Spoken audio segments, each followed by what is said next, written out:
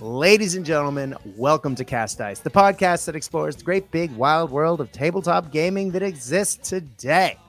It's been said once or twice, mainly on this podcast, that we are in the middle of a gaming renaissance. There's just too many good games we can spend our hobby time and our hobby dollars on, and it can lead to a serious case of not knowing what to play next. And I guess that's the purpose of this show. It's to dig into the games that my guests and I enjoy playing, to talk to the people who create these games, and to talk about things that are happening in the gaming world. Now, if you are a regular listener of this show, you will know that I have taken a little bit of a break. I got COVID in 2022 pretty badly, to the tune of having to go to the emergency room and all of that fun that was associated with the dreaded plague of our time. And a downside of that is that it kicked off problems with tinnitus that I'd never had before in my life. And I, for the second half of last year, had a lot of ringing in my ears. And it disappeared around Christmas time. I went to specialists. They said it was a side effect of, it was a viral infection in my inner ear. It would go away. It was a side effect of COVID. And it did. Well, I got COVID again. And guess what came back? And the nice doctor, I went back to the specialist, said, look, it's probably going to get worse when it's cold and wet. And we're in the middle of a Melbourne winter, so it's cold and wet. And he said, also, if you're tired and or, having too many chemicals like caffeine in your life, that would also exacerbate it. And, just recovering from being sick on top of that. Well, it is the end of a report writing term in the middle of Melbourne's winter. And I was living off of sugar and caffeine until about 3 or 4 days ago. So I am doing the best I can. But the good news is the ringing in my ears has dialed way down. And so now I'm able to actually do the show again. And I couldn't think of a better way of restarting the show than by talking about some cool things that have been happening. Joining me today is a gentleman who also had some pretty excellent stuff happening on the exact same day that I did. And so we're going to make an upside down joke somewhere in here, and I'm robbing his thunder by doing that. But let's talk about a bolt action event that has been happening across the world. And we can say that now because it's happened on 3 continents. Last year, we did speak repeatedly with our friend Alistair Unicomb from Scotland about the Megatron 3000 format for bolt action. And we are going to talk a little bit more about what that is in a minute.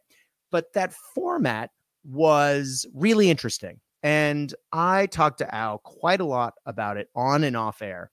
And as we were going through, I was looking forward to possibly playing in a Megatron style event in another part of Australia, which unfortunately didn't happen because the convention that it was going to be a part of did not run. Again, thanks COVID. And so I thought, why not run a Megatron style event here in Melbourne? We have a strong bolt action scene. It would be a really interesting new way of playing the game. And, we went from there. Ironically, the exact same day, the Megatron format, or a variation of it, was being used at an event in the United States. So we had literally Australia, United States, Megatron-style events happening within the same 24-hour period. And joining me today is the TO of that event, a man who, if you are anywhere near bolt action social media, pretty much anywhere, you will know this man's work. Of course, I am talking about the one and only Jordan from Scale History SLC. Jordan, welcome back to Cast Dice, my man. Your U.S. Marine Army conversions are outrageously good. How you doing? Hey, Brad, I'm doing good. I think it's been about a year since we've talked, and this is my first time on Cast Dice after hours. It's midnight here, and the vibe is different, and I'm excited to be here. Neither one of our cameras are running. I am sitting in a dark room, even though it's not midnight here, but it is the middle of our winter and it might as well be dark. So it does feel a little bit strange to be on opposite sides of the planet and both of us to be rocking the late night vibes. Yeah, but they're good vibes, Brad. They're good vibes. But I do have a funny comment about those conversions I've been working on, because the last time I was here, I had done 8 conversions and I was going to stop there. Mm-hmm. And we hadn't talked about this pre-show, but you asked me how I was going to build the rest of the army. Mm-hmm. And I, on the spot, I think I came up with the theater selector, but I was like, oh, I hadn't even considered doing an entire army. And here we are. I was going to say, on my home stretch. I was looking at your heavy mortar team this morning, and it is glorious. So what does that take your model count for this for? Because for those who don't know and haven't seen Jordan's work online, you are using U.S. Marine plastics in general and bits and pieces from all sorts of other places to make a Pacific U.S. Army force. Is that correct? Yeah. So the base of every model is from the U.S. Army kit, but I wanted like the rolled up sleeves and everything. So most of those come from the U.S. Marine sprue. Mm-hmm. And then I got an idea to try and do some shirtless guys. So I use a Warlord Zulu sprue and basically mate the two halves to get some strong guys in there. And yeah, now I'm looking at 4 squads and a bunch of support units, and just have a couple more units to go. But the goal became making every model in the army a conversion, a kit bash, or both. So it's been quite a project. That's amazing. And I love how you've turned the gaiters on a lot of the pants into just long pants, so they're not tucked in. And you're using green stuff for that. And as you say, the untucked shirts or the open shirts or the rolled up sleeves, there are just so many little conversions that once you see them painted, they disappear. But they're so well done that you don't see that it's a conversion, which in my opinion is the best kind of conversion. And man, they look so good. And I'm so glad when you post these models, you're posting the work in progress with them so we can see what you green stuffed, where the kits are coming from in some cases. And it really does show the amount of love and hard work you put into the project. It is a masterclass in bolt action, converting a totally original looking force using existing plastics. It's awesome. Thanks, Brad. Yeah, I'm super excited about it. And I got on the table once so far, so it's at least at that size. But it's going to keep growing, and there will be some add-on projects attached to it. But I will keep those secret for now. I was going to say, do we get to find these out? But we'll find out, I'm sure, on social media. But you have to go to Scale History SLC, either on Insta or on Facebook. Look for the man there, and you will see his work. I highly recommend if you have not checked it out already. Are you going to post things soon, or is this the long burn that we're waiting for? This is the long haul. So, okay. But I will be teasing out different things, but I think it'll be something for other people to use in their games. So right on. Well, let's get into why you were here today, sir, because we both ran Megatron style events. Now, both of us did change the format from Alistair's original dream. And in some cases, I think we both divvied from it significantly, but I think the bare bones are in place through both of our events that we can talk about how cool the Megatron format is if folks are interested in running it. Would you agree? Yeah, we definitely based this off of Alistair's design. And I know you've been talking with him on your show, and I'm sure elsewhere, just talking over all the details. I also reached out to him and got a bunch of input and feedback from him. So thank you, Al, for just helping me get through writing up the pack and all the considerations that go into the format. Yeah, man. And if you are interested and you are in the UK or are planning to be in the UK or because of this, you will be in the UK in August. On August 12th at Common Ground Games, Al will be running Megatron 3000, the sequel. And it is going to be epic. He has a huge number of players already. And yeah, man, if once you find out how the format works, you probably want to contact him pretty darn soon. Just go to Megatron 3000 on Facebook and message because there is already quite a few theater selectors already taken, and you can only have it once. So let's dig into what is the Megatron format. So in Alistair's original dream of this event, the main crux of the Megatron format is it is to encourage players to use the campaign and theater books that Warlord has put so much time and resources into putting out over the years. And it's to get away from samey cookie cutter lists that we see at so many events.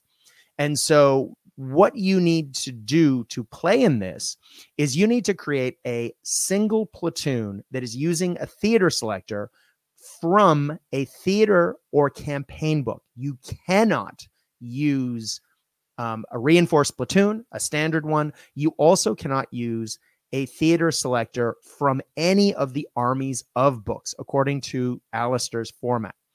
There's a dice cap of 18 order dice for the event, and it's to make sure the games are played in a timely fashion. So the other little point here is that once you have chosen a theater selector, you need to submit it when you pay for the event, and it is then locked, and no one else can use that theater selector. So if you really want to run a bunch of Shermans in a US list and you grab the Bloody Gulch theater selector, or you really want to run 3 T-34s and you take the Stalingrad Tank Factory list, no one else can take it once you've taken it. Now, you can pay a nominal admin fee later to switch, and it will open that up for other people to use later, and then you will have to pick your new selector from the existing list of what's still available. But that is the general idea. Am I getting this right, Jordan? Yeah, I think you hit all the points there. I think the biggest thing here is most events that I have heard of around the world are running with 1 or 2 generic platoons in the name of balancing, I would say. But unfortunately, what that's led to is a lot of very same army lists. And of course, that varies from event to event. But, Warlord has written all these theater selectors, and a lot of them are really fun give and take of maybe some better selections or some cool rules. And in the best list, some negatives, whether that's just units that you can't take or even some negative rules. So there's a lot of fun to be had there. And I think this event really is just there to show that other side of bold action. Exactly. And a lot of people, when they start talking about why theater selectors aren't commonly used in events, point to the same selectors over and over again as being unfair. Everyone talks about CeeLo Heights. Everyone talks about the Stalingrad selector with free fanatics from the armies of the Soviet book. And so this eliminates those in the pure Megatron format because you're not allowed to actually take those. And if you're thinking, well, what about the Tank Factory list you were just talking about that has 3 T-34s? Well, those are A, inexperienced T-34s, and B, they have the special Tank Factory lists, which, as you mentioned a second ago, make them not as good. They can have limited optics, et cetera, which makes them way less effective on the table than your standard regular T-34. So it's a way to get flavorsome, quote unquote, balanced lists on the table. And by having that, every player sort of comes in with equal opportunity on the tabletop. And Al really has been very happy with how it has played out in the original Megatron event last year and how it's looking like it's going to play out this year, where you have, a real mix of lists, but everything is basically in the same ballpark. And it isn't like you have two wildly different fields of lists where one will raffle stomp the other one, because there are the, win at all cost, hyper competitive playing lists that are metagame to the max versus, someone who's taking a themed historical list, which, is just based on history and, may not be min-maxed to within an inch of its life. Now, of course, those two extremes can still happen with these theater selector lists at this event, but because of the way the lists are written, it seems to be less so. Would you agree with that?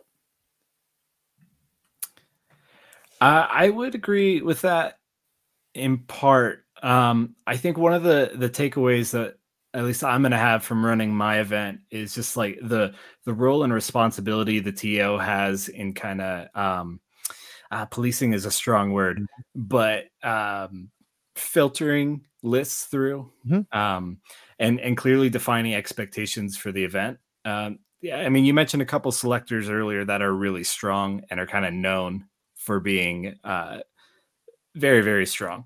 And it's funny that I don't know if I had any of those kind of well-known, super powerful lists show up, but there were some that were almost so skewed in one direction that people weren't ready for it. So I think the idea of balance comes from, like I said earlier, like the give and take of what your theater selector provides for you, but also maybe takes away from you.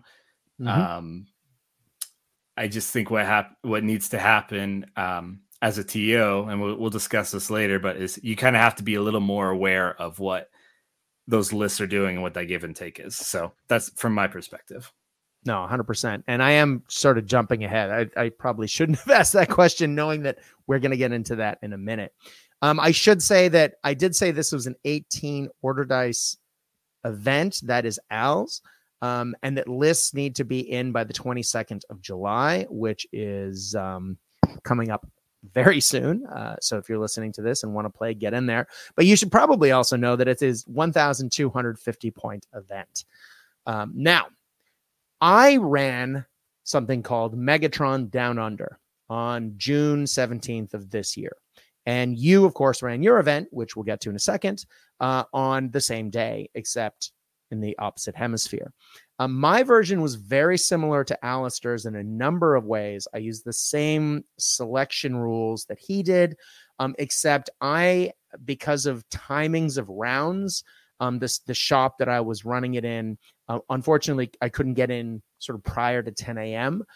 We could get in a couple minutes before, so I had to start a little bit later than what Al would have normally recommended, given the size of the armies. So rather than going with 1,250, I went with 1,100 points, so 150 points less.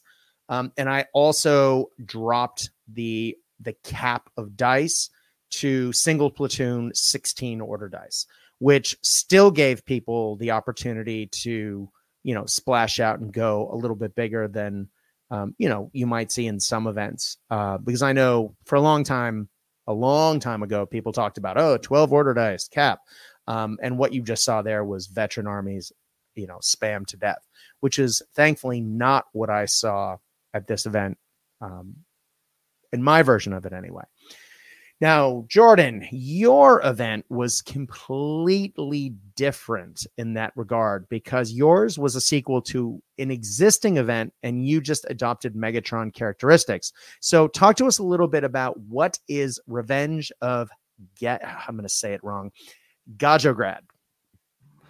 Yeah, Revenge at Gajograd.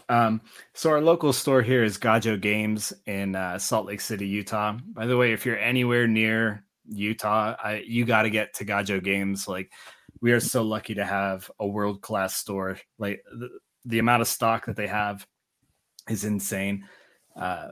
fully supported by Warlord. They have a huge gaming area, like world-class terrain. We're super, super lucky. But yeah, I guess it'd be 4 years with COVID because we missed a year. But in 2020, we ran the first Gajo Grad event. I believe it was the first bolt action event in Salt Lake City. I just kind of came up with the idea for Gajo Grad as a fictional city that we would fight over. It's kind of fun to just build a little fiction around that. But the idea is that it's Axis versus Allies. So it's a team event, but it's also kind of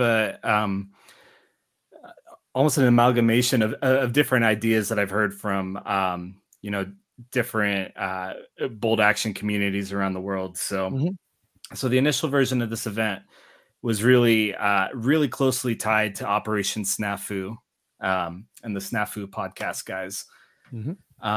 So the second iteration, which was Return to Gajo Grad, I made some tweaks because I didn't want to just run Operation Snafu here. I wanted us to have kind of our own twist on an event. And so this third year, Revenge at Gajo Grad, I kind of tried to really separate the event from Operation Snafu and just do something different. So we had 3 games, still Axis versus Allies. We did adopt the Megatron force selection for this year's event. I thought it was a great idea and a really good way to get new varied lists in there, and we certainly did. I didn't have an order dice cap. I've been kind of on the fence on that concept, and we'll talk about where I am now. And we also allowed theater selectors from Army books, and I don't think that detracted from the event at all. But again, we'll really get into the nuts and bolts later.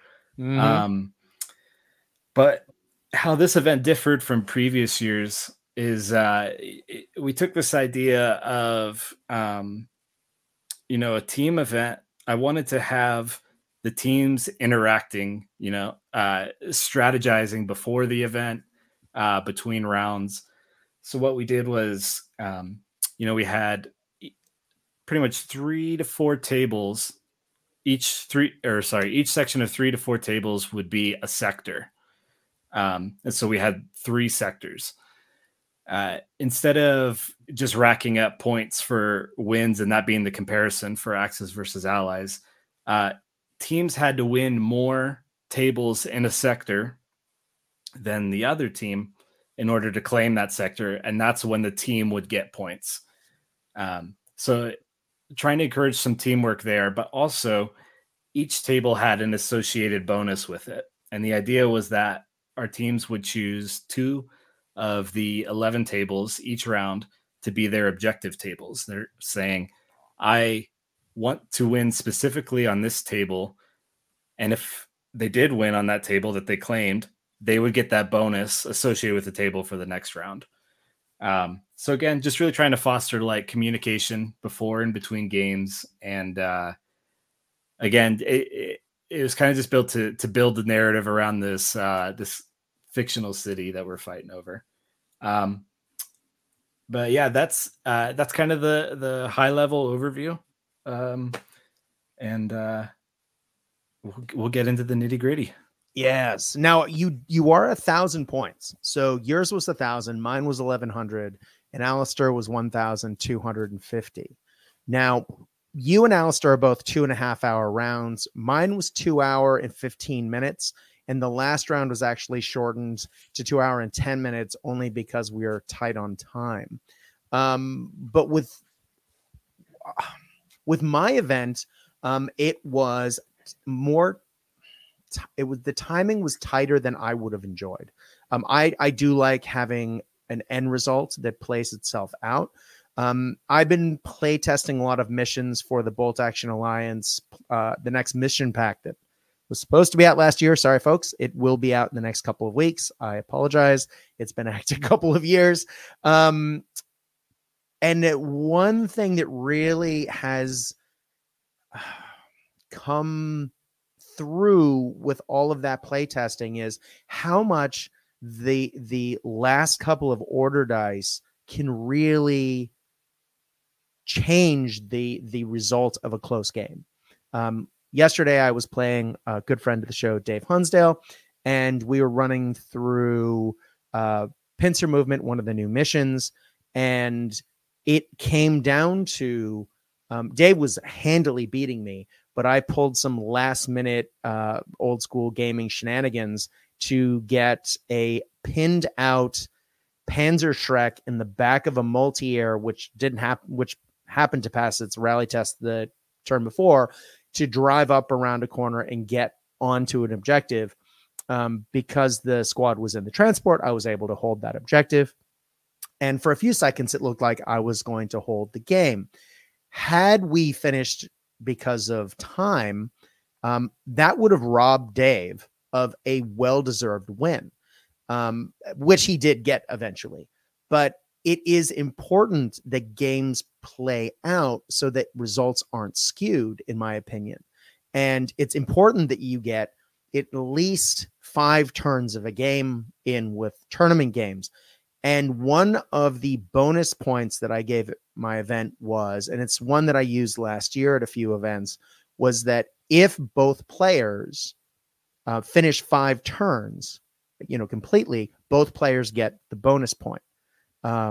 So oftentimes you'll see an event, if you kill the enemy's lieutenant, you'll get a bonus point. If you have killed more order dice of theirs than they're of yours, you might get 1. I've seen different iterations of this at different events, et cetera, et cetera. However, I really like the finish 5 turns because it means that both players are trying to work together to get as much of the gameplay done. And I found that you get better results that way. And I was surprised with how many people didn't get that bonus in a lot of the games. And the missions we were playing were not overly complex. 2 of the 3 of them were rulebook missions, very straightforward. And yet, part of that has to do with new players, I think, people who are still figuring things out. But I would have really liked to have had more time in each round. And I know that Al is very happy with 2.5 hours per round, given the size of the armies and the missions that he's playing at the event. What was your experience? Because I really need to make sure that my next event has 2.5 hours per round, just so I feel like I'm getting true results, if that makes sense. Yeah, it's interesting because actually one of the changes that I implemented this year was we went from 2.25 hour games to 2 hours, 30 minutes. The last 2 versions of this event, we did run at 800 points. I think I've talked about 800 points on here before. I still really like that level because faster games are always a plus. But I have seen it stir up more thought into list building because you can't take everything. So if you want to skew, you got to be all in. And if you want to just do an all-rounder list, you can, but you're like it just takes a little more thought, I think. But we went to 1,000 points and we went to 2.5 hour rounds, and we didn't have any problems with players not finishing games. Of course, we were 125, 150 points less than you guys were, and we had more time. So I think 2.5 hours is a sweet spot, especially anything over 1,000 points. Even at 1,000 points, it's enough time to where you're not rushed the entire time, and games can get finished. But then again, it does also cut 45 minutes out of your day. 3 games in a day for a single day event. It's a time crunch for sure. Yeah. Yeah, and I have to say that as TO, I thankfully I had an even number of players, so I could just walk around, watch games, socialize, hang out, and to make sure everything was being. I don't know. Not everyone. When I say everything's being done properly, I'm talking more about my own practice, not the playing being done. If that makes sense, make sure that I've double checked all the numbers for the results for best sports, for best painted. I've arranged all of the certificates with the store because you have to buy them and et cetera, and that takes time. And if I was playing the Gumby and was doing everything else, it just would have made it a really unpleasant experience. So I had a very lovely day of hanging out with friends and watching some great games of bolt action on beautiful tables, and I'll talk more about that in a sec. But I got a really cool vibe from the players at Megatron Down Under. I think I want to riff off of something that you said a second ago and that Dave Hunsdale mentioned yesterday, that players really seem to be into their army more so than usual at this event because they put more thought into it. Now, I liked what you were saying a second ago about people putting more thought into things because they had less points to do it than they would normally do. I really like 911 points as a point limit for an event. I've done it a couple times in the past. Huge fan of that for the same reason. But because people had to really focus on the selectors, it was really interesting how much that they became invested in the history of their armies. People were adding custom objectives that matched their theater selector. People were painting up additional units, changing their armies, just doing really cool little extra steps that they normally wouldn't do in a bolt action event. And I think that really brought something special to the event. And I think the same is true with Al's event.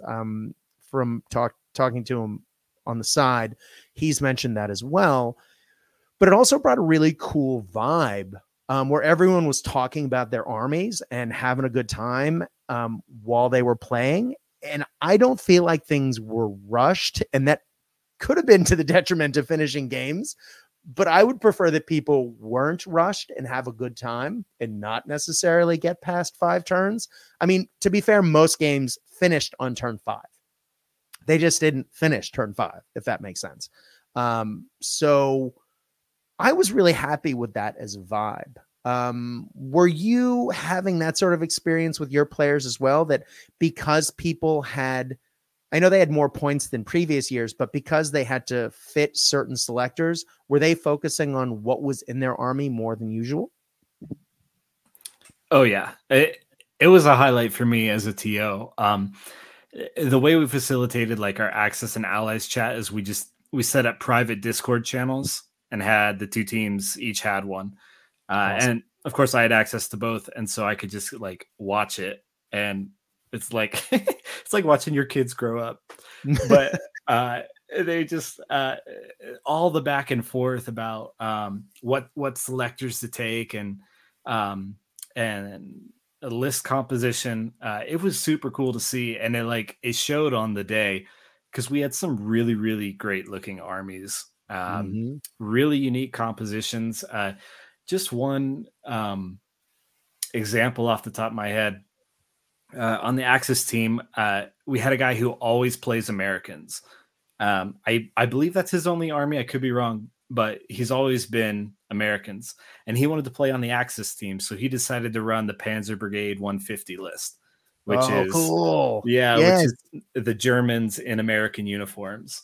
And he was all in. He had the Ersatz Panther. He had a lieutenant with a, what is it? The STG 44, the assault rifle. And I guess they wore scarves to distinguish each other from actual Americans. And he had that going on with his lieutenant too. And it's funny because he would ask the team about his list, and they're like, yeah, you should choose a different list if you want to win. And he's like, I don't care. I'm all in on this list. And his list didn't perform super well, but he did end up winning best theme. And he just like stuck to his guns, and it was it was so awesome. And from what I heard, he had a ton of fun running that list. And there was a couple different examples like that. So like it was just really fun to see.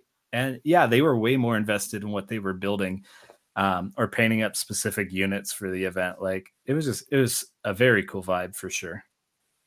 Yeah, man. And that is such a cool army list. I was kind of hoping someone would bring that. And when no one did bring that one, I actually, because I have an Earth's Panther painted up, and I have a painted Battle of the Bulge American Army, I was going to run that as one of the Gumby lists before I went, that, you know, an army that people can't shoot until you're in their face, that might not make for a great Gumby.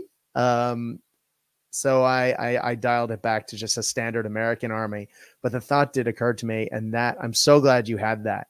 You also had, and I know we'll get into this when we start talking about quote unquote skew lists.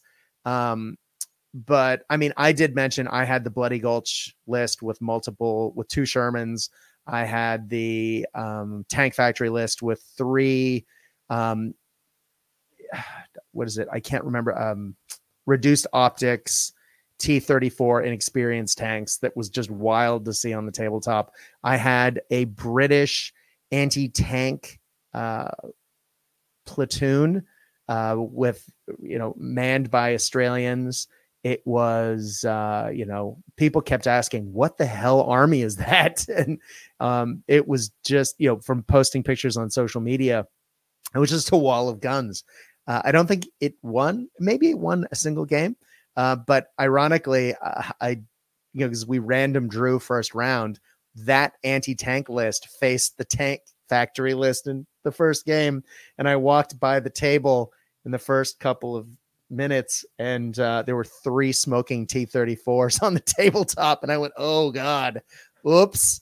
But the Tank Factory list won. So there you go. It comes down to what can win the missions given the objectives set out. But you also had, I know you had the same list that I almost had, which was the SS list with my version of it that we actually realized was too many order dice. And I asked the player to resubmit, and they then submitted something else, was I think 8 Schwimm wagons with medium machine guns. You actually had that list on the day. And I mean, just the character of the armies and the variety that people were bringing was just so much fun. Almost nothing looked like a quote unquote standard reinforced platoon. And it was, I think it made for an interesting event. Yeah. The Schwimm wagons, it looks like the last charge of the Rohirrim or something from Lord of the Rings, but with Schwimm wagons. It's super, super cool. And you wouldn't see that, you know, in any generic platoon. You could never build that. So seeing that on the table is both ridiculous and super fun. Right. Yeah. Well, shall we dig in a little bit more? One of the things that I always like talking about are missions. Now, if we are going to be talking about Megatron 3000, the actual missions that are run will be key positions, meeting engagement, and sectors, all of which are in the basic bolt action rulebook. What were the missions that you ran in yours?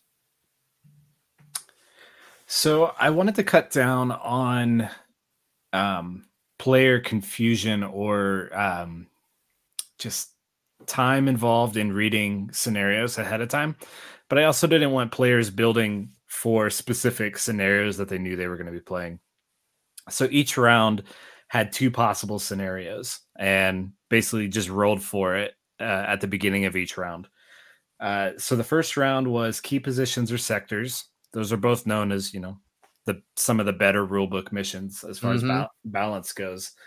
Round 2, I've always tried to make round 2 a little more skewed for the losers of the previous round. You remember, this is a team event, so of course, want that to want to make it more interesting in that way. I don't want it to just be a blowout. So I had envelopment and point defense as the possibilities for the second round. If this was an individual tournament, I wouldn't go anywhere near those scenarios, but for that specific role, those scenarios worked. And then round 3 was a toss-up between meeting engagement or double envelopment. Again, 2 more neutral scenarios. And of course, these are all in the rule book, so the players could read up on them beforehand, but they wouldn't know exactly which one they were going to play. So try to tie that into the strategy a little bit more. But we ended up doing key positions, we ended up doing sectors, point defense, and meeting engagement. Nice. We also used, and you're going to sense a trend here, folks. We also use sectors and key positions. We usually, with events down here, use one of the old Bolt Action Alliance missions for the mission packs, one from the 2020 pack, and then we playtest one from the upcoming pack, which is finally upcoming, which we did do one of those. The Thin Red Line, as named by our friend Albert, was a mission that I've been working on for a little while and is probably the most straightforward of the missions in the new pack. And we rolled that out as the first round.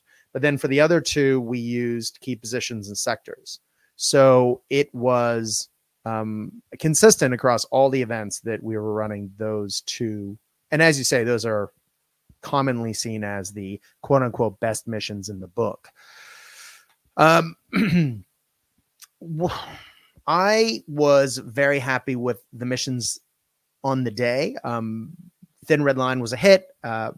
Key positions and sectors do exactly what they say on the tin. They were, players knew what they were. They knew how they worked. They played them before. It was pretty straightforward. There were no questions. Were you having similar experiences? I know that by using, was it meeting engagement as your middle mission? That point defense. Point defense. Sorry, I was thinking of Al's all of a sudden. Because that one is a little bit more skewy than some of the other standard missions. And I know you said you were leaning into that because of the team nature of your event. How did you feel that worked? So sectors for the first round, sectors always works.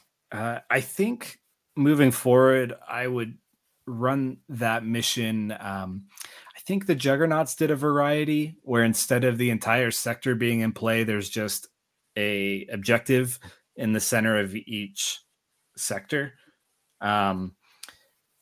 It just seems to work a little bit better because depending on your list, depending on the experience of the player, you can kind of just stack up units and then turn 5, turn 6, flood them all into the sectors, and you just score a bunch of points, the last turn doing that. So I think I like the Juggernaut version a little bit better, but sectors always plays well. Super happy with that. Point defense worked how I wanted it to, to give the losers of the first round, which ended up being the Allies, a better shot at coming back. And if I had scored, if I didn't have the table sector scoring method that I mentioned before, I don't know if I would have liked it as much. But because we did have the sectors, the Allies were able to pull more wins and more draws than the Axis, which ended up giving them the sectors, and then they got the points that way. So it did end up like evening out because the Axis won the first round, Allies won the first. We were tied going into the third round, which is exactly what you want for that kind of event.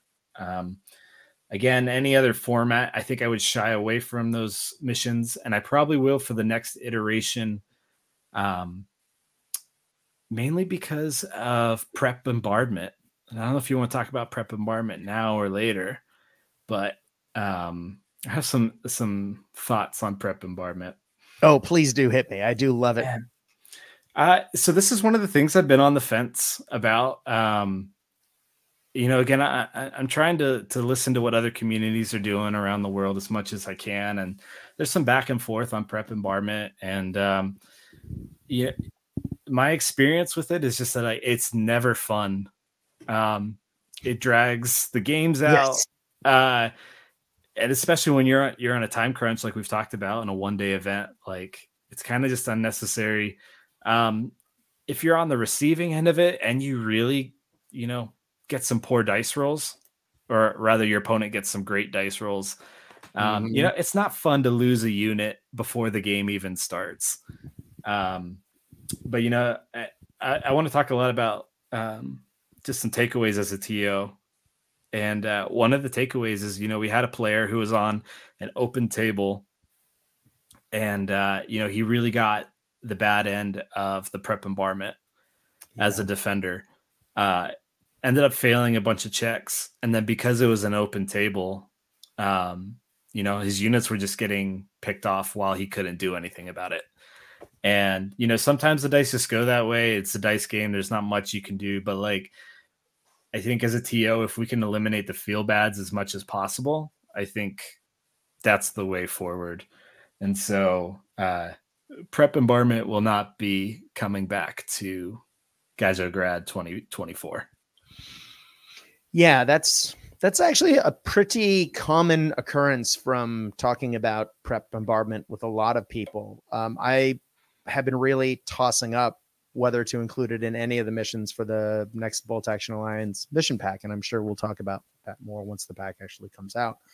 But the long and the short of it is, the more people I've talked to, almost everyone universally doesn't like it. It seems to be the second most unpopular rule in Bolt Action, the first being turret jam. And I thought a lot of people complained about templates, but man, people have really strong opinions about preliminary bombardment because it has led to so many people having, as you said, feel bad, negative play experiences, that it's fine. And what some TOs do is they will say you roll once for the table. So if one person gets hit, both people get hit. And in that case, I'm fine with it. But the fact is, when one person's hit by it and the other one isn't, it kind of sucks. Now, a lot of people do say, it's important that it is included because it can affect people's decisions about how many units they put on the table, how many they keep in reserve. It is part of the game, and obviously you want to use it because that mechanic was created. But so many people have had bad experiences with it. Very few people say, yes, please, can I have preliminary bombardment, please? And it seems to slow the game down. Now, I have had a conversation. I believe Lee Avery said this when we were talking about it, where he pointed out that because a lot of people hold more things in reserve, it actually can speed up the game. And it means that rather than moving and shooting and doing whatever else for the first turn, it might feel slow, but you're actually playing through it pretty quickly to go, okay, rally, move on. Okay, rally, move on. Okay, rally. And it can actually lead to a faster round one. Of course, Lee is also famous for saying that he gets pantsed by it all the time, and he has really bad experiences of getting hit with preliminary bombardment.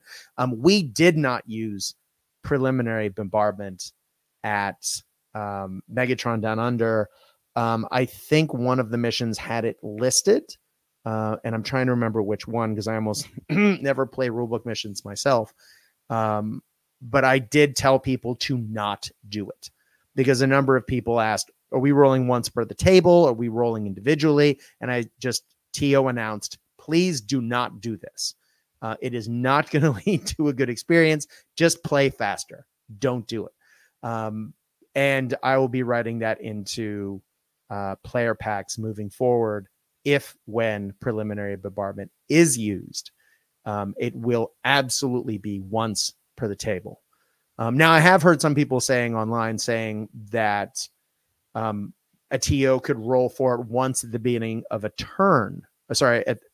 tournament round for the entire event at once. and that would speed up the process.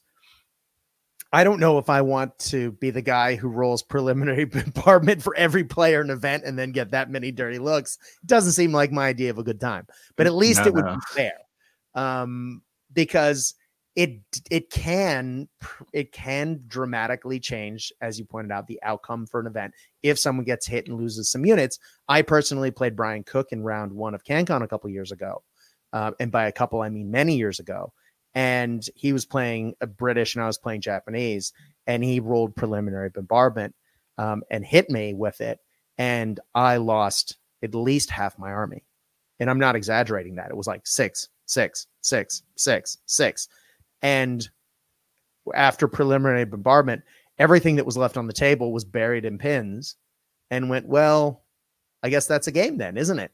Because that, I was able to rally or, bonsai forward, but I wasn't playing the Wall of Spears bonsai list, and I just got decimated by, Brian well played it. And that was the beginning of my dislike of preliminary bombardment. But it just didn't feel like a fair gaming experience. And as a TO, I don't want my players feeling that way. Would you agree? Exactly. That's feel bads as a TO is, earlier I said the team's communicating was like your kids growing up. Well, like feel bads is like your kids getting beat up at school or something. Like it's not fun. And I've not really heard of a fix for prep bombardment that I love. I think the fix is, better, more interesting missions that just don't use it. Yep. But that is my prep bombardment soapbox. I will stand next to you on that soapbox and put a little advertising banner. Bolt Action Alliance 2023 mission pack will be out in the next couple of weeks. Please see this and enjoy that. There's only one mission in that with preliminary bombardment, and it is one that everyone gets preliminary bombardment no matter what. It's called Rolling Thunder. If you love preliminary bombardment, kids, it's on there for you to play. Let's move on then, shall we? Now, Al has, I believe, 44 players signed up for Megatron 2, which is amazing. And I was very excited to be cruising around 25 to 24 players for the months and weeks rolling up to the event. I kept dropping one, gaining one, dropping one, gaining one. And I think all up, I had 29 players, if you include all the drops. But within, I believe it was 36 or 48 hours of the event, I lost 6. So on the day, I had 18 players, which I'm very happy about because the original cap for the event was 20. So it meant that I didn't have to pull together additional tables from as many members of the community as I'd possibly needed to do previously. It also meant that I had more prizes for people on the day, which was great. But I was very happy with the turnout. We had so many new players, and I feel bad because the 6 people that dropped were very sick or had significant life events that popped up. But some of our regulars who show up to every event or players like our good friend Hayden, who painted an army specifically for the event, and then because of a sick child could not attend. And I felt so bad for him because he had put so much time and effort in, and his army looked amazing.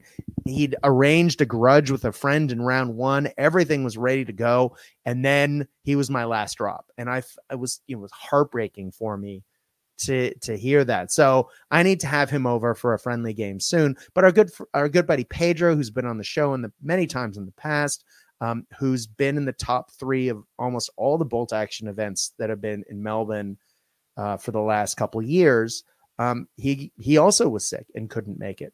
So it was a really interesting crosshash of players that disappeared right before the event. But that said, we still had, I think, a very proficient field, but we also had some really cool new people. We had 2 players fly down from Canberra. Pete West, former TO of CanCon, who's been on the show more times than I can count, came down. It was awesome to have him. The Bloody Gulch player, Sean, was also from Canberra. It was just really cool to see some interstate guys, and they both had a good time. So yeah, I'm very happy with 18.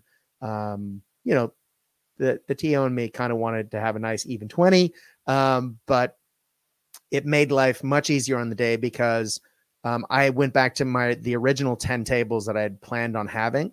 And because we had 18, it meant there was one spare table that I could cycle players through. I actually set up 11. So there were 2 spare tables that we were able to mix things up. And as a TO, it makes life so much easier to have extra tables. So that if, you get down to round 3 and you're trying to figure out what 2 players can play on what table so they don't overlap, particularly for a 2-day event, it's always nice to have extras. What was your experience like? Because you sold out at 22, right? Well, it's funny how similar our events actually went, both on the same day, but we had a 22 player cap originally. I think the previous events were, or the previous iteration of this event, we had 18 players at both of them. But we had a 22 player limit. Our venue has this upper balcony area where all the tables are, and there's 11 tables up there for games. So, 22 players. Mm-hmm. But, we had made some friends at the Las Vegas Open. We met a bunch of guys from Montana, which is within driving distance of Salt Lake City. And, we have, I think, 4 or 5 guys from this Montana group, come out for Revenge at Gajograd. We had 3 or 4 from Wyoming, I believe, which is also within driving distance of Utah. Mm-hmm. And at one point we ended up, I think we had 26 or 28 players. So we moved the cap to 26 players. But what this meant was we were going to have to set up some tables in the basement of our venue, which would have been interesting because they would have been separated from everyone else, and I would have been running up 2 flights of stairs, throughout the event. So I probably, my wife would have been excited because I would have lost some weight, but right. it would have been a different experience, especially for the players, that were stuck in the basement. But also that's where all the nice terrain is. So it would have been a little give and take. Anyways, similar to your experience, I think a week out from the event, we lost 5 players, for various reasons. And so we were sitting at 21 the night before the event. And, as a TO, I wasn't going to run a Gumby list. But our local warlord raider, Sean, who, shout out to Sean, like we literally could not put on events without him. He's the best. But he likes to mingle with everybody, and doesn't really want to be playing as much as he just wants to be helping out and talking to people. And I was like, hey, I'm sorry, last minute, you're going to have to jump in and Gumby. And a local player came to the rescue literally the night before. It was like, hey, I heard you guys were down a player. Jumped in, and we had a magical 22 players. Boom. So again, as a TO, putting on a big record event is exciting. But had we had players in the basement, I think it would have detracted from multiple facets of the event. So 22 players was still a record for us. I think the previous record was 18. But we were all able to be up there together in the same space. And so that was a big win in the end. That's awesome. And it's also, I know you had a lot of people drop, and I know that can feel bad, but as you said, your event grew and you had so many players from so many places that you're just building up the community out in the West. It's awesome to see, man. Yeah, it's been really cool, and it's just going to keep growing. One comment though on player registrations, like this format specifically encourages players to register early, which again, as a TO, is super helpful. And it helps build up, excitement for the event and everything. But previous events that I've run 5 or 6 now.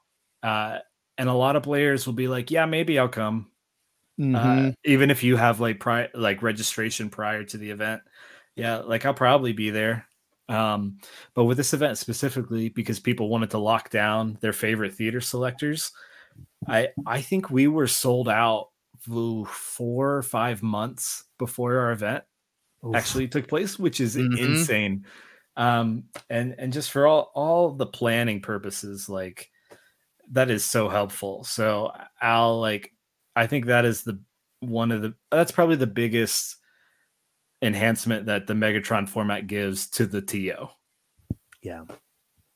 Yeah, I'm a little spoiled in that we typically sell out events in Melbourne anyway. And so I am used to having people wanting to register early and register fast. And so I have solid player numbers, but having run events for Warhammer Fantasy, Warhammer 40K, all different games over the years, that has definitely not been the experience.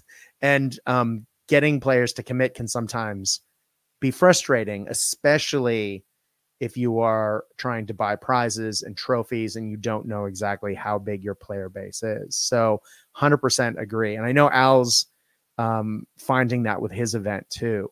So if you are a TO and you are looking for a way to encourage players to get in early, the Megatron format is great for that. And it really can help build the hype in a community. I like how you have the Discord servers. So you had people talking within, your community about the event going up to it, build up the smack talking, maybe not within the own team, but maybe. But we have Axis and Ales as a local club, and a lot of the guys from that came to play at the event. I play there on school holidays and when I can get over during the school year. And those guys are awesome. Our good buddy Albert, who won the event with his partisan list, is a regular there. John Mack, who also runs a lot of the events, and Drew Baxter, who also runs some of the events down here, are also members of that. So a lot of the players who came to that event have come up through that club. And so I think that out of the 18, I don't want to say exactly how many, but maybe 8 of them came from that club. And just having a chat of bolt action players, ongoing from that club, there was a lot of, talking about your list. What are you taking? What are you not taking? What are your feelings about this going into it? And just creating that buzz, I think definitely helped with the build up to the event. So if you are looking to get players committed and interested in an event, having some way for players to talk prior to the event, I think would be a good way of doing it as well. Jordan, where would you like to go next? Because I have about 1,000 things I want to talk about. But let's let you take the next talking point. What were your experiences from this, or some of your takeaways? Ooh, I have a lot of takeaways. So where to start, man? I think I want this conversation to be as helpful for other TOs out there, and especially new TOs. So I think I want to talk about some of the things that didn't go so well. And as I look over them in my notes, like I think it has more to do with my own designs rather than like the Megatron format. But we touched on a little bit before that, like with this theater selector format, a TO does have to be a little bit more aware of what these theater selectors are and what they do. And I think kind of how the mixture of different approaches to the game is going to work out.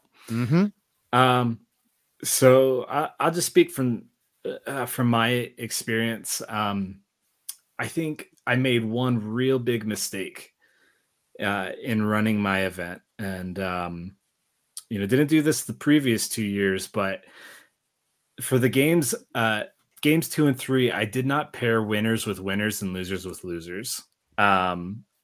Is kind of the normal way to go about pairing up players. But I don't think you use any technology as far as what's the app for running? There's a couple apps for running tournaments, right? That'll do your matchups for you and everything. I have a spreadsheet, and I'll continue to do the spreadsheet. But like the biggest hindrance to that is in between rounds, I'm going mad, like trying to pair players up on tables they haven't played against players they haven't played. And it's always a mad dash. So I actually took an idea. I think, I don't know if it was actually implemented, but I remember a year or two back, the Welsh Nationals was going to do this thing where players just rotated. So what I did was like the Axis players would rotate 2 tables up and Allied players would rotate 2 tables down. So you would guarantee to not get the same opponent or table. And I was like, easy solution, don't have to worry about going crazy between rounds on a time limit, trying to make good pairings. And what I found is, when players approach an event in different ways, in different mindsets, and if you don't have a strict mode of play for your event, like if you're not saying this is strictly competitive or like this is strictly for new players, mine was a little more open, and it was a mixing of a couple different groups that hadn't mixed before. And I found that some players that were expecting some really challenging lists and games didn't always come up against that. Yeah.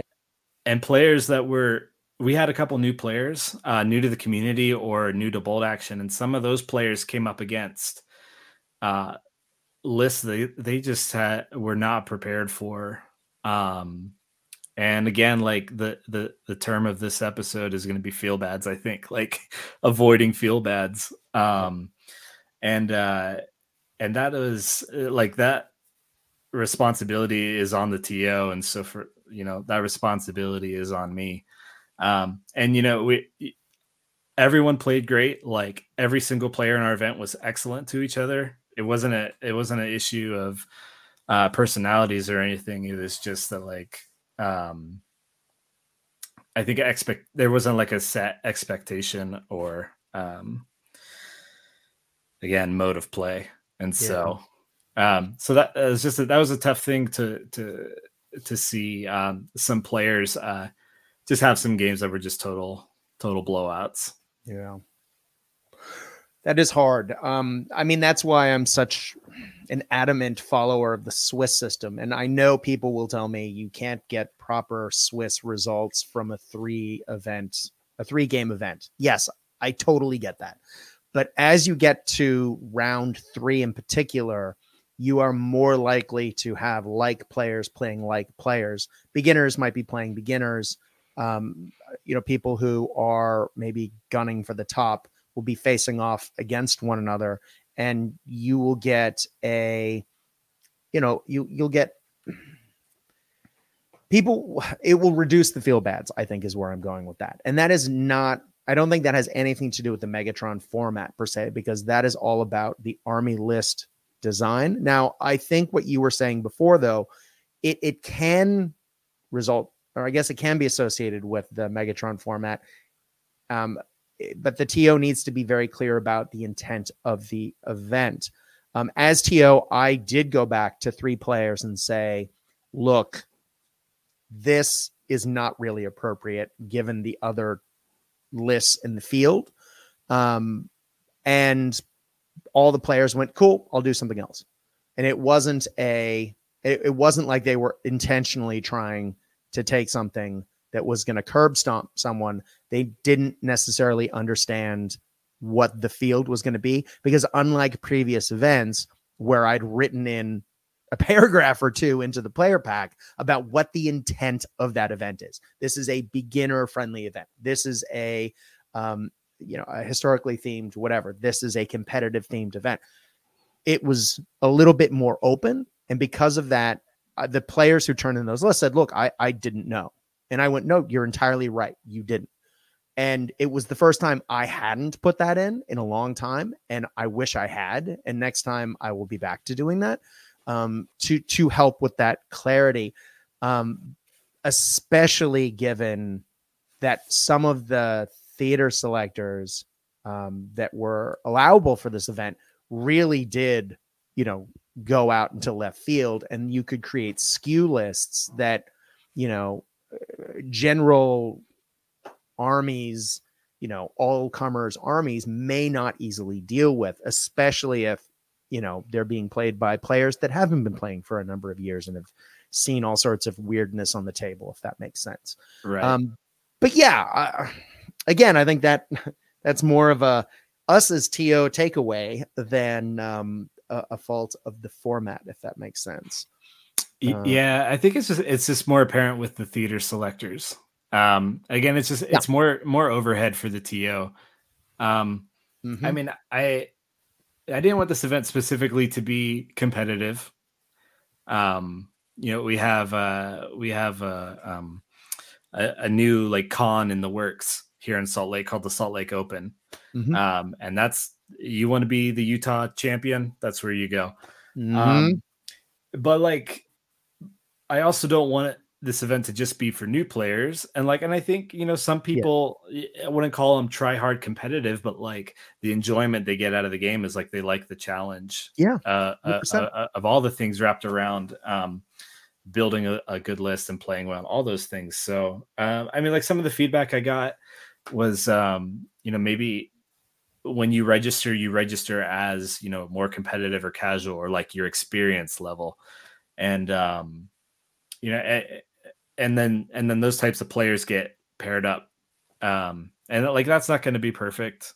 And then it'll depend on like how well you do in your rounds. But I think that was, again, I think how like players were paired up kind of would have mitigated a lot of the issues with like skew lists or super high order dice, or kind of the other like tertiary takeaways from the event. But yeah, if you're running an event, especially like kind of really centered around theater selectors, I think these are all just things you ought to keep in mind. And it just went totally over my head because the previous two events were not theater selectors. They were generic platoons. And there's a lot that you don't have to think about with generic platoons. Exactly. And then when you introduce theater selectors, it's a different thing. And like, again, this isn't all bad. Like I love the theater selectors. I think that's the right direction. Yes. For an event that like you and I and Al are running. But I just think it's like, oh, you don't know what you don't know. So exactly. Well, we typically allow, it does vary by event, but we typically allow theater selectors and generic reinforced platoons in a lot of the events that we run. So we do see some of the variety. But if you are thinking about running a Megatron format, you do need to be aware that it involves way more homework than TOing normally, because a lot of those interesting theater selector lists, and it's what makes the event so good, is that everyone's bringing something a little different. Some of those aren't the clearest written in the book. And because of that, Easy Army has a really hard time dealing with it. And checking the lists for this event took way more time than any other list checking endeavors I've done in the past, even with far bigger events. I think the biggest bolt action event we've had in Melbourne was 36 players or 32, somewhere in there. And it took way less time to check the list for that event than it did for Megatron. And it was just because we had to go through. And even on the day, one of my lists was incorrect. And I actually have to embarrassingly say there were 2 lists that weren't right. And one of them I looked right past because I was so focused on checking the line items within the list. And I was exhausted from, just having had COVID and, writing reports and not having slept, et cetera, et cetera. I have no excuse as the TO for this. And I owe the guy who's normally my co-TO for these things a huge apology publicly. Lee Avery turned in a wonderful DAC list that I don't know what I was thinking. I let through and it was an Armored Company list, which aren't allowed in the traditional Megatron format. It looked very much like a reinforced platoon because he had a bunch of half tracks and a bunch of guys in them, and they had a couple tanks. So it very much fit the vibe of the event. But as I was checking it, I went, oh crap, that's actually not. So I actually had to resub him the morning of the event. And it's the only time I've ever done that. And it's only because of I was just so focused on making sure everything lined up that I missed the really obvious thing at the top. And it was embarrassing. And I'm sorry, Lee. I know I've apologized. It's one of my biggest TO blunders in years. He just pulled out his standard American Army, but I know he didn't have as much fun playing with that as he would have with the DAC. So I feel awful about that. The other one was a simple matter of changing the name at the top to a different selector that made it then legal. But that selector had been taken by another player who happened to drop within the week before the event. So had that player not dropped, all of a sudden I would have had a list that was illegal because it would have been doubling up with a list that was already taken, if that makes sense. And again, I missed that because I was going through line by line, but the Army book was the Army book wasn't intentionally. The Army book wasn't clear. It was one of the selectors from the Soft Underbelly book, which is really well written. And I'm not having a go at the author at all, but it was a British list, and some of the national rules crossover. The way it's worded was a little funny, so that when it went to Easy Army, it looked right. And when I checked it, it looked right. But then on the day, I had a couple of people say, hey, is that right? And I went back and double checked and realized it wasn't. But again, you wouldn't necessarily see a lot of that in a normal event. It just takes extra brain power, which I was incapable of at the time. And I mean, got to remember, I checked almost 25, 26 lists for this. Yep. And it took a real long time. And what the end result meant, though, was it was a wonderful variety.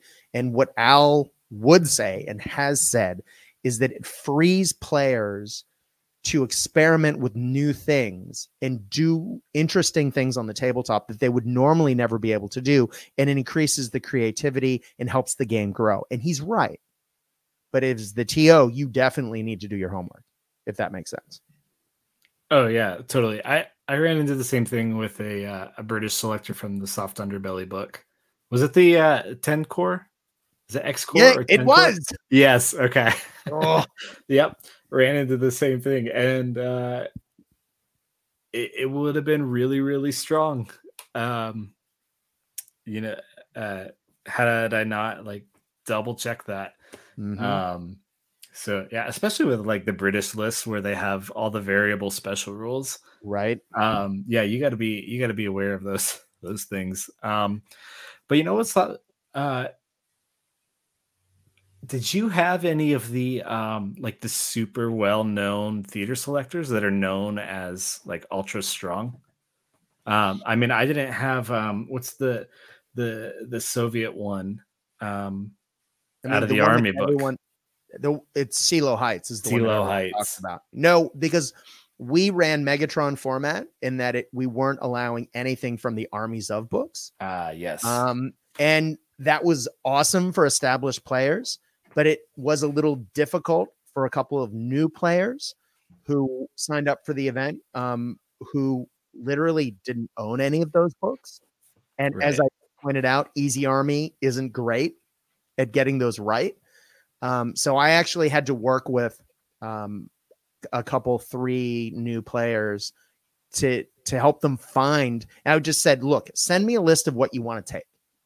And then as the TO, I then went back through the books and double checked them and found them selectors that would match, and then took a picture of it and sent it to them. So then they could then build their list using the actual selector and then Easy Army and then turn it in, if that makes sense. Again, a little bit of extra work at the front end, but it's only because these were players who had literally never played in a bolt action event before and were going, I think this is right.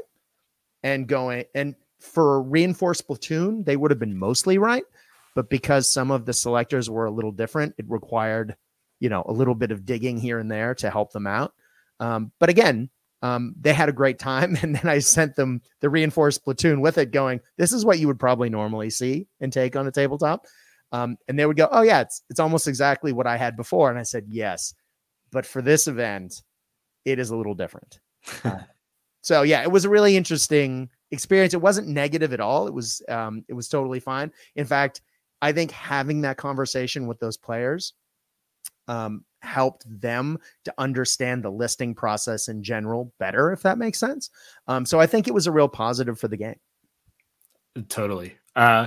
We've touched on like variety of lists a little bit, but we had 9 or 10 minor nation armies, and so that's almost half. And like 4 of those were French lists, which is crazy. 3 Italian lists, because they have some super fun theater selectors. And again, like seeing those just unique armies come out, and the players be excited about them, like it's a total win. You got to do more work on the TO side, but it's worth it. It's a total win.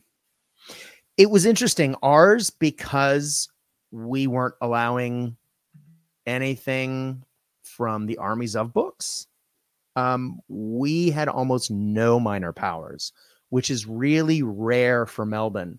I believe even out of the drop list, there weren't any. So I think out of 27, because there's a couple that got reused by people who dropped early and then were picked up by other people later. I think there was 27 different theater selectors chosen in total, plus a couple of people who changed. And of all of those, there was only 2. One was French and one was the winner, which was Partisans.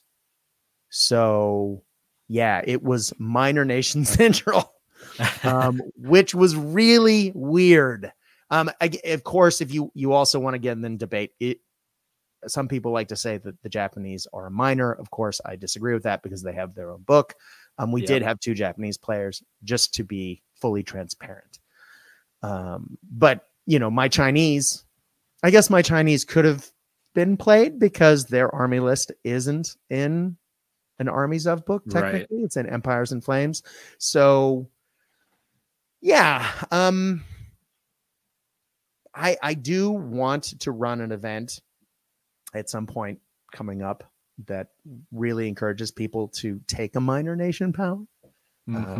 But for us, this event wasn't it. But I'm glad that you did have that experience, because those armies are so much fun to play, particularly when other people are doing it as well. Oh yeah, so much fun. Yeah. Right on. Now, Jordan, our time is coming to a little bit of a close, but I do think it's important that we thank the people that helped us to make these events possible. I do want to go out of my way to take the time to say thank you to not only everyone who came to play, and House of War, the venue for my event, because they are always super supportive. They let me come in the night before to set up all the terrain, knowing that I wouldn't be able to get in that morning. So I spent a couple hours on the Friday night setting up. So once we opened doors, we were ready to rock and roll. They are always wonderful guys out in Ringwood outside of Melbourne. Love them. But of course, our big sponsor for the event was War and Peace Games. You've heard me talk about them before, guys. They are wonderful. They support all bolt action events in Australia as the distributor for Warlord. So all Warlord support goes through War and Peace, but then War and Peace supplements it with their own additional add-ons. Man, they have always been huge supporters of all the events that we run down here. And they just have some great stuff in stock too. When organizing the prizes and the support stuff that they were sending over, I made the mistake of looking at their website and maybe placed a large order myself. And now I'm looking at some awesome new terrain and the Rubicon Huey kit that I'm looking forward to building. Just so I can yell, "Get to the chopper," and have it as a terrain piece on one of my boards. I don't know what I'm going to use it for or how or why, but it's going to get painted. It is so good. You have to have a speaker rigged up to that table with Fortunate Son playing just for all day long. Hell yeah. Right on. Oh, now I'm going to have to rig that up. You're a bad man. Who were the sponsors for your event, sir? Yeah, we do have a couple. Big shout out goes to Gadget Games again. World-class store, world-class people there. They basically allow us to put on these events. So if you're anywhere near Salt Lake City, check them out. Of course, Warlord Games, their new tournament support system, at least here in the States, has been excellent. They haven't missed an event that we've run. I seriously couldn't be happier with them on that front. Rubicon also has never missed an event here in Salt Lake. Those prizes always go super fast. So thank you so much, Rubicon. Trenchworks came in with some great prizes. Trenchworks is actually local here in Salt Lake, which I didn't know. And that is super cool. So I need to go get a tour of their facility. I will geek out. And last big sponsor is Father and Son Gaming. If you're here in the States, you may have heard of them. They're doing a lot of great work with like MDF terrain and really affordable, good quality terrain. They sent us a bunch of different buildings, and I've used a bunch of their kits for, my own personal tables. And so make sure you check out Father and Son here in the States. I'm going to have to check them out. I'm not familiar, and I might have relatives coming to visit at some point. So if they have room in their luggage. Yeah, Trenchworks, so good. I was painting one of their Japanese tanks the other day. I love their work because it's so clear and crisp, the detail, that painting those rivets really easy. Oh, they're the best resin kits that I have encountered. I've done their Ego kit. All the rivets, it's so good. Oh man, yes. The Type 80s, that was the 89. The 89, yeah. Love with the big barrel turret. Love it. Anyway, Al did ask that I mentioned some of the sponsors that sponsored the Megatron main event for this year. Guys, again, if you are thinking about going to this event, absolutely get in on this because the prize support is bonkers. They're being supported by Warlord Games, Rubicon, Footsore Miniatures, Osprey Books, Any Scale Miniatures, who I absolutely love. And if I have had a lot of people asking me recently, where do I get the ruined trucks or the wrecked trucks for my boards? Because I did 5 of their Opel Blitzes last year, and I've done 3 British trucks recently. Those are from Any Scale Miniatures in Scotland. They are awesome. Super cheap too. KO Designs, Gamer Mat EU, Micro Art Studios, Exit 23 Games, Die Waffenkammer, Demonscape, Alba Studios, Mardev, 3D Printing Valley.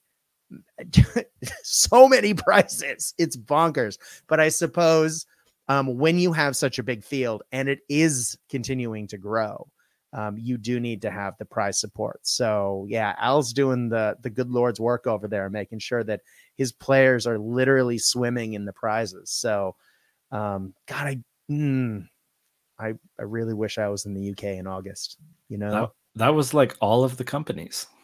Yeah, like ever. You got them all. Exactly. Like Pokemon, he literally got them all. I guess when we start talking about Pokemon, it's probably time to start wrapping up. I just, as a TO who ran this, and let me be clear, because I want to make sure that in talking through all the nitty gritty that I was clear about, this is an excellent format event. And if your local meta hasn't run this, it's definitely worth looking up the Megatron format and talking to Alistair Unicomb, because as Al pointed out, it really does encourage people to think outside the box. And I think it, having run it here, it will make the lists in future events far more diverse and interesting. I think it's great for the growth of the game. I think it's just really cool. So many people are talking about changing the rules of bolt action, changing the way people play the game to make it interesting and different. And personally, I'm not that guy. I like playing rules as written. I'm boring, I know. But this is a way of making things interesting and creative and providing a really cool experience for your players without dramatically changing the rules so that it's not, so you're not playing a game that isn't bolt action anymore. It's the same reason like I like to work on missions to give players a different experience using the armies that they already have. Well, this does the same thing by forcing people to look at their listing a little different. I think it's wonderful for the growth of the game. It's really interesting, and it really did help players to connect with the armies that they brought to the event. I think it's a wonderful format, and I really hope someone runs it in Melbourne in the next 12 months, a year from now, so that I get a chance to play, because as much fun as it is, I just, especially during report writing time, I don't want to check those lists again. But it is excellent, and you should definitely look at doing it. Jordan, would you agree? Yeah, 100%. Again, 2024 version of the Gajograd series. Going to be running the theater selectors again. Megatron format, no doubt. We'll just have some improvements on my end as a TO. And so I think like this event format is just going to take off all around the world. It's so much fun. It's so worth it to see crazy armies that you wouldn't see otherwise. And we've mentioned it many times, but when players are excited about what they're playing, rather than just like playing what might win them the event specifically, like it's such a better atmosphere and vibe. So just one last note for me, like if you're wanting to run a Megatron format event or any bolt action event, feel free to reach out to me or Brad, or I'm gonna voluntold Alistair, but like reach out to him. He's super helpful. He's always willing to talk shop. He's helped me with some things outside of the Megatron format. And but yeah, any questions you have, like I want these events to run around the world and run smooth and for the community to grow. So feel free to reach out. 100%. Well said. Please do reach out to us. Either, Jordan can be reached as I said, Scale History SLC, and I can be, of course, found at Cast Dice, CASTDICE. And I can also be found on Insta. I don't usually plug that, but both of us can be found there or on Facebook or, wherever else you're listening to this. Please do let us know if you have any questions, because we can point you in the right direction if you have trouble finding Alistair, but the man is an icon and you can find it. And I'm not just saying that because he's an old friend, but seriously, I have to doff my hat because it is such a clever reimagining of tournament listing that it's such a simple idea. Yeah. But damn, it's well done. So yeah. Anyway, as I said, I'm hoping to play in a Megatron format soon. On that note, ladies and gentlemen, if you have any questions, please do go to Cast Dice. As I said before, on Facebook, if you message the page, you're guaranteed a response by me. thank you very, very much to everyone who's reached out recently, either to say congratulations on getting a new mascot. We got a new puppy. He is wild between 4 and 6 p.m. And yesterday he ate my Armies of Germany book. So I will be buying a new one. I guess he is an allied player. But seriously, though, thank you to everyone who reached out to ask why I wasn't casting or who had suggestions on how I could reduce the ringing in my ears. I tried almost everything that everyone said. And it really did help. And it was really nice to know that people were wishing me well. So I don't lightly say thank you to everyone who reached out. I really do appreciate it. Sometimes you wonder if anyone's listening when you do these things. But the number of messages I've had in the last month has been humbling. So thank you. Thank you. And Jordan, thank you very much for coming on and for dealing with my post-COVID brain. I will be more focused in the future, ladies and gentlemen. But Jordan, talking to you is always a pleasure, brother. Thank you so much for making the time. It's always a pleasure, Brad. Is it though? Just kidding.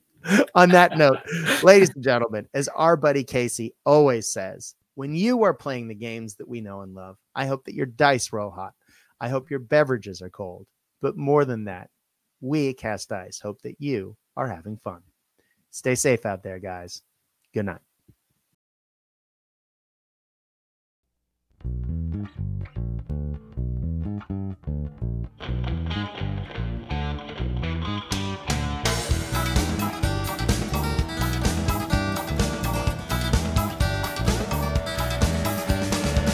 Another day rise in Paraguayan sun. A few cracks open, another Heineken. He's all alone. He's in his little room. He's all alone with a Burmese python and a loaded